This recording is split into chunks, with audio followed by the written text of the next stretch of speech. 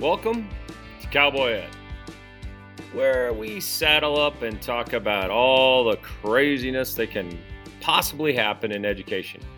And today, we've got a really kind of, I don't know if I'll say fun or important or interesting topic to talk about. How you doing out there, Maya? I'm doing really well, and I kind of think our topic is, evolution, right? It's about moving forward here. So, yeah, let's get to it. Well, Maya, you work in college and I work in K-12, and so it creates an interesting spot for this conversation. And maybe it's obviously relevant to all of us, and it's relevant to students, but it might be scary for colleges out there. Just recently, Google announced $100 million in educational funding, and highlighting that it might be the beginning of the end for colleges, throwing the educational landscape kind of on its ear, saying, well, you know what? We're not sure colleges, schools in general, education as we see it, are preparing the next programmers, designers, next people we need. So we're going to create our own way. There's a big sigh, big deep breath. What do you think, Maya? Well, initially, I'm like, well, I better jump on this and take some classes because if my job disappears, then I can have something to do. But kind of joking aside, I teach in learning, design, and technology. So this is in direct, I don't know if you want to say correlation or competition with, the programs that we offer in this area at UW. So this is, hugely interesting to me. But we've talked around this topic a little bit in terms of, extra skills that students need to learn, how to collect those certifications, right? You and I talked about badging and PD and, things that you need for your job. And I think we were really kind of talking in the context of teachers, but, this is that same idea in the tech space in thinking about our students going into, those future jobs. These are some of those foundational skills that maybe we don't do a great job of covering, especially in secondary education.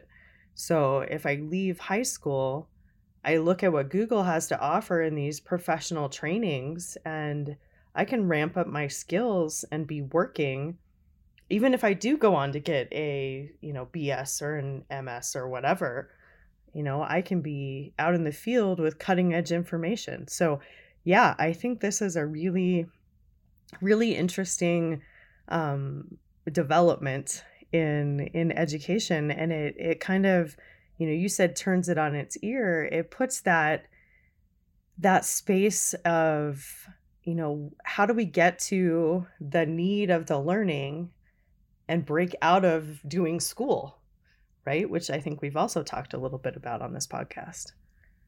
Well, maybe not joking aside, but maybe joking, as we ride around on the horses out here, sometimes things strike you as funny. And when you start talking about a BS degree, maybe that's what it's becoming. Maybe that's what the college degree is it's for something, but we just don't know what it's for. It brings up this, if you read through what they said and what a lot of the tech companies, CEOs and whatnot added to this article and what their programs are doing, it bears to light a very important thing that our students have to consider. With the average cost of college continually going up, and you're looking at, for a 4-year degree, pushing $40,000-$50,000, and then going higher as you continue to pick your different schools. How do you pay for those? And then coming out, and what's the job market look for those specific BS degrees? And looking at that, whereas these certificate programs, this Google professional certificate program, those classes start at $240 a pop. And within weeks, you're going at your own pace. You're getting through them. The boot camp mentality. You're learning stuff. You're getting into the workforce. So now, not only are businesses excited because their workforce is increasing, not 4 years down the road, but possibly 4 weeks or a month or 2 months or 3 months down the road.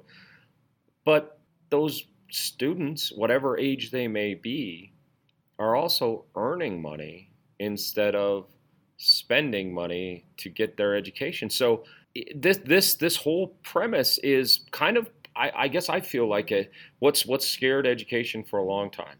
Education's had a rock solid hold on, this is how we do it. This is the steps you go through. Yes, these are some hoops. Yes, these hoops they're hoops. They'll make you well-rounded. And we're at that point where, are we going to let somebody tell me what I need to learn, or am I going to learn what I need to learn and use those skills? This is a scary, crazy, exciting, all wrapped up into one movement with whatever way it goes. How are you feeling on that horse? Your horse getting away from you yet over there, Maya? I think we're kind of standing at the edge of a cliff looking out at the landscape at the moment. So lots to think about here. I think that, a lot of questions too, right? I think this changes the perspective of the meaning of school, right? I think one of the fundamental things that new teachers learn in that intro to teaching class is, what's the purpose of school? And, that's connected to societal needs, development of youth and young adults, and same thing at college, right? That's why we have liberal arts and all of these categories of things that you need to take that adds to that array of credits that you're responsible for before you graduate. And this questions, is that part of doing school necessary, or is it something that happens parallel to preparing the skills you need to work? And I don't know, lots of questions, lots of exciting questions, right? And just like COVID kind of challenged how we do school, I see this as a way to challenge how we do school, to really think about the educational process, particularly at a university, and say, are we still doing what's needed? And that's a pretty introspective question, but there's some universities out there that do things really differently now, and UW in particular follows that pretty traditional model of programs and majors and credits and whatnot. And this challenges that fundamental idea about is this what school should be doing? And I think that's kind of exciting, because maybe it is. Maybe our answer comes back to, yes, we need to be having these really robust programs of lots of different topics and ways of thinking, and having those specific skills for your job. But maybe there's other ways of doing it, which I think we've, like I said, talked a lot about with the K-12 or professional development for teachers, or, there's a lot of ways to approach education, and Google is presenting a googly way of doing it, right? They're looking at it really differently. Yeah, I don't know. So lots of questions going through my head. What are you thinking about in terms of, you teach computer science. So, how does this parallel with your curriculum, or how you work with, middle schoolers, high schoolers who are interested in this field? Well, that brings me, makes me think about a quote from Elon Musk and whatnot, that's cited in that article about saying, it's not about a college degree. And in particular, the quote that kind of resonated with me is from Daniel Schwartz, who is the restaurant brand's CEO. And he said, we're not interested in degrees, but we're most interested in people willing and able to learn. And at some point in the last, maybe it's the last 100 years, we've had lots of conversations indirectly about this very point with kids. Students get very good at the game of school, jumping through the hoops, finding the right answer, passing the class, and leaving the class from, gosh, even probably as low as we go third grade, leaving the class and learning nothing, learning how to play the game of school, and not being actively engaged in how they learn, how they go about those things, and being passionate about things, and knowing how to harness that passion into learning opportunities. Our students, have so many opportunities around them to learn. We can joke about TikTok, but TikTok teaches some pretty interesting things. I mean, some good, some bad, but not everybody should try to eat laundry detergent. That's bad, but it does teach other good things. YouTube is possibly the greatest educational resource if used to help people learn, how to accomplish tasks, and how to do different things. But it brings me back to your question about what do I teach in computer science? I definitely, with my curriculum and the way we look at it, I focus on, can you solve problems?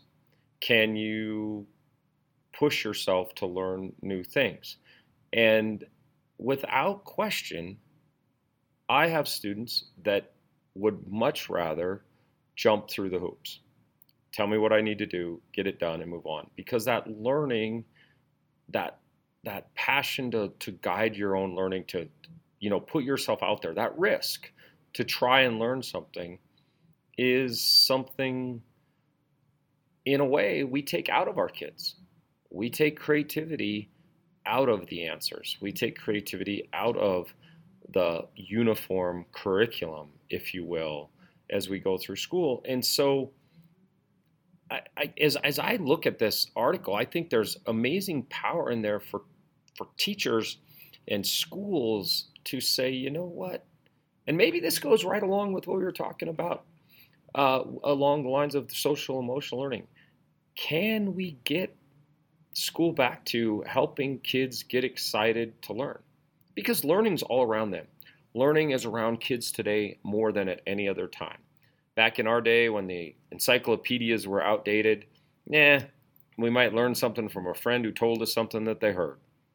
But today, we have access to all the content in the world. The content's not important. So the ability to learn and want to learn becomes the skill all of these CEOs, all these businesses, all these things that we're going to need in the future. And so I think that ability to learn, how does that fit with a university model? How does that fit with a K-12 model? How do you think that would fit at the university model as it stands today? Yeah, I think that's a really good question because, as an educator, you like to think that you're meeting the needs of your students. But at the university level, we're experts in our field, whatever that field is. And so we feel like we know what students should need to know, right? There's that kind of give and take of us saying we're meeting the students' needs. But, I question, even in my own work, being aware of this, am I teaching what I think is important in this field? Which, yes, that's the answer to that is yes, I am. But is that matching what these learners really need or want to learn? And I think, we do a lot of pretty innovative things in our program, but I think you can still be really reflective on that and say, we're in that traditional model, at least, partially, right? We've got one saddlebag full of tradition and one saddlebag full of innovation, and we're trying to make this program without really breaking out of that traditional mode of school and professor imparting knowledge, right? This is really taking a different approach of what is needed right now and how do I deliver that to people who are interested in it. And I don't know that we do that in education. And I think one of the hangups is it takes a long time to make changes in any education setting, but higher ed, there's, 27 processes to, change a class or curriculum or program or, whatever. It has to go through all of these steps.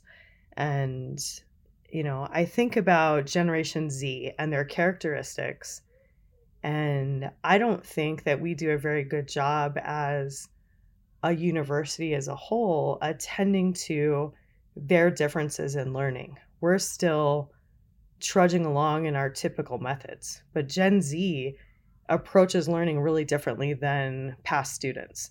And Google, of course, sees that and they're kind of tackling that in a different way. And I think, I need to dig into these courses a little bit to know for sure, but it seems like they're keeping that idea of Gen Z and the way they interact with each other, the way they interact with the world, and the way that they interact with information into account in their planning and the way that they're approaching learning. And I think a university who not just said they did that, but really revolutionized their process to do that could be remarkable. And, it would have this, talk of the town like we're talking about Google right now. So, and I think, the next step in educational evolution is also looking at K-12. And it's really interesting in Wyoming because I think we're headed down that path of what could this look like. It seems like the ability to learn and the means to learn are important. And before, it felt like, especially at the college level, that kids went to college to get, experience life a little bit, get away from parents, get away from, that authority, and just, be a kid and enjoy life and do random things. And it appears that as the world has changed, that we're more focused, everybody is more focused on not work, but balancing work and life. And with that, these businesses are saying, well, we can help people learn more efficiently, and then we will build into our their job, if you will, their chance to be a kid. They get a chance to travel, work remotely, all of those kind of things to quote unquote give them the life experiences while they're contributing to the workforce. So learning has to be that shift, that learning piece of experience versus content. Maybe experience is going to surpass, overturn this drive that we've seen, especially in the last 40 plus years, about content. And it's going to be an interesting situation to watch throughout the whole K-20 spectrum, if you will. And as you talked about the universities in particular, all I could think about was Blockbusters. Blockbusters built a multi-billion-dollar industry. They stood on it, and they stood firmly on it. And they dug their heels in, and they continued to battle, even when other things were saying, shift, turn your tide, do things differently. They didn't. And as we look around, there is no Blockbusters today. And as a result of that, are the universities, is that higher ed willing to dig their heels in for what has been, what has made them money, what has educated a lot of students? Or are they going to look to the future for what is needed? But, the horses got on that googly ride. We rode all over the Google map on that one. And yeah, but they're tired. And so, yeah, it's time to bring this ride to the end. And we appreciate all of you for listening to Cowboy Ed. As we approach our 50th episode, we are pretty excited about that. And we hope that you share and comment, whether it's on Twitter or Facebook or whatever. Just get that message out there, because the more we have these discussions, the better it is for all the horses and all the teachers and all the students, most importantly. So this ride has came to an end. Let's head them up. Move them on. Move them on. Head them up. Head them up. Move them on. Cowboy it.